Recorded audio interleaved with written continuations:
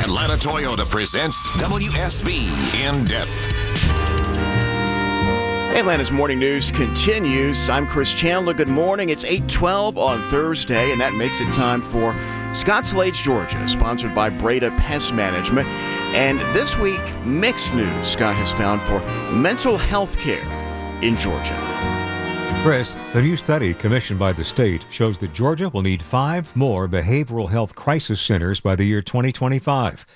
The state's mental health care system has been called routinely overloaded and understaffed, leaving some patients sitting in emergency rooms or jail cells where they can't get the care they need. The good news is the state of Georgia is making some progress. The commissioner of the Georgia Department of Behavioral Health and Developmental Disabilities is Kevin Tanner.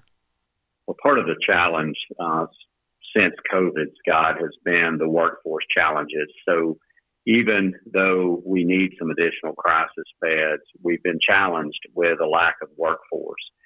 That's starting to improve, and we're able to open some of our crisis beds back up, but it's been a real challenge.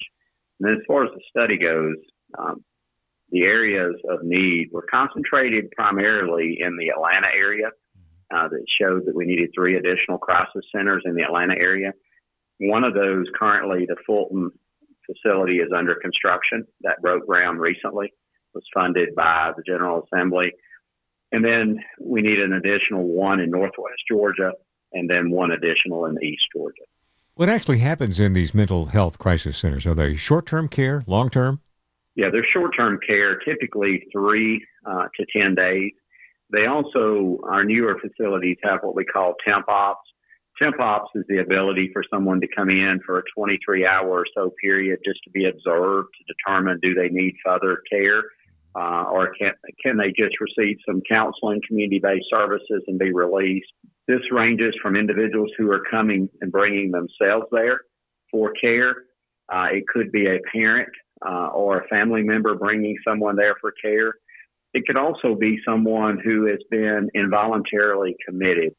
And because the state doesn't have enough beds or staff, this can really get to be expensive. We're having to send a lot of people to private psychiatric beds.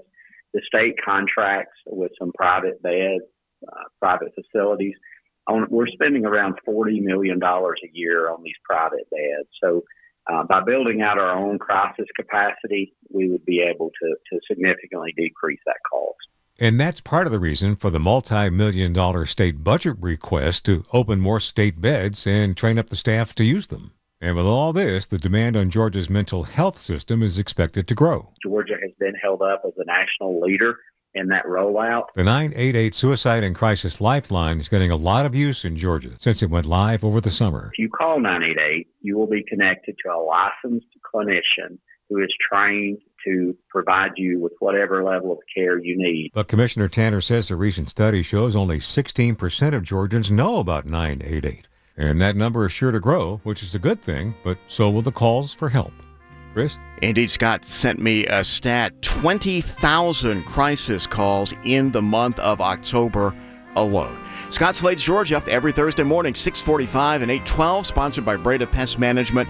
And we post the segments online, sometimes the extended interviews as well, at WSBradio.com after the show.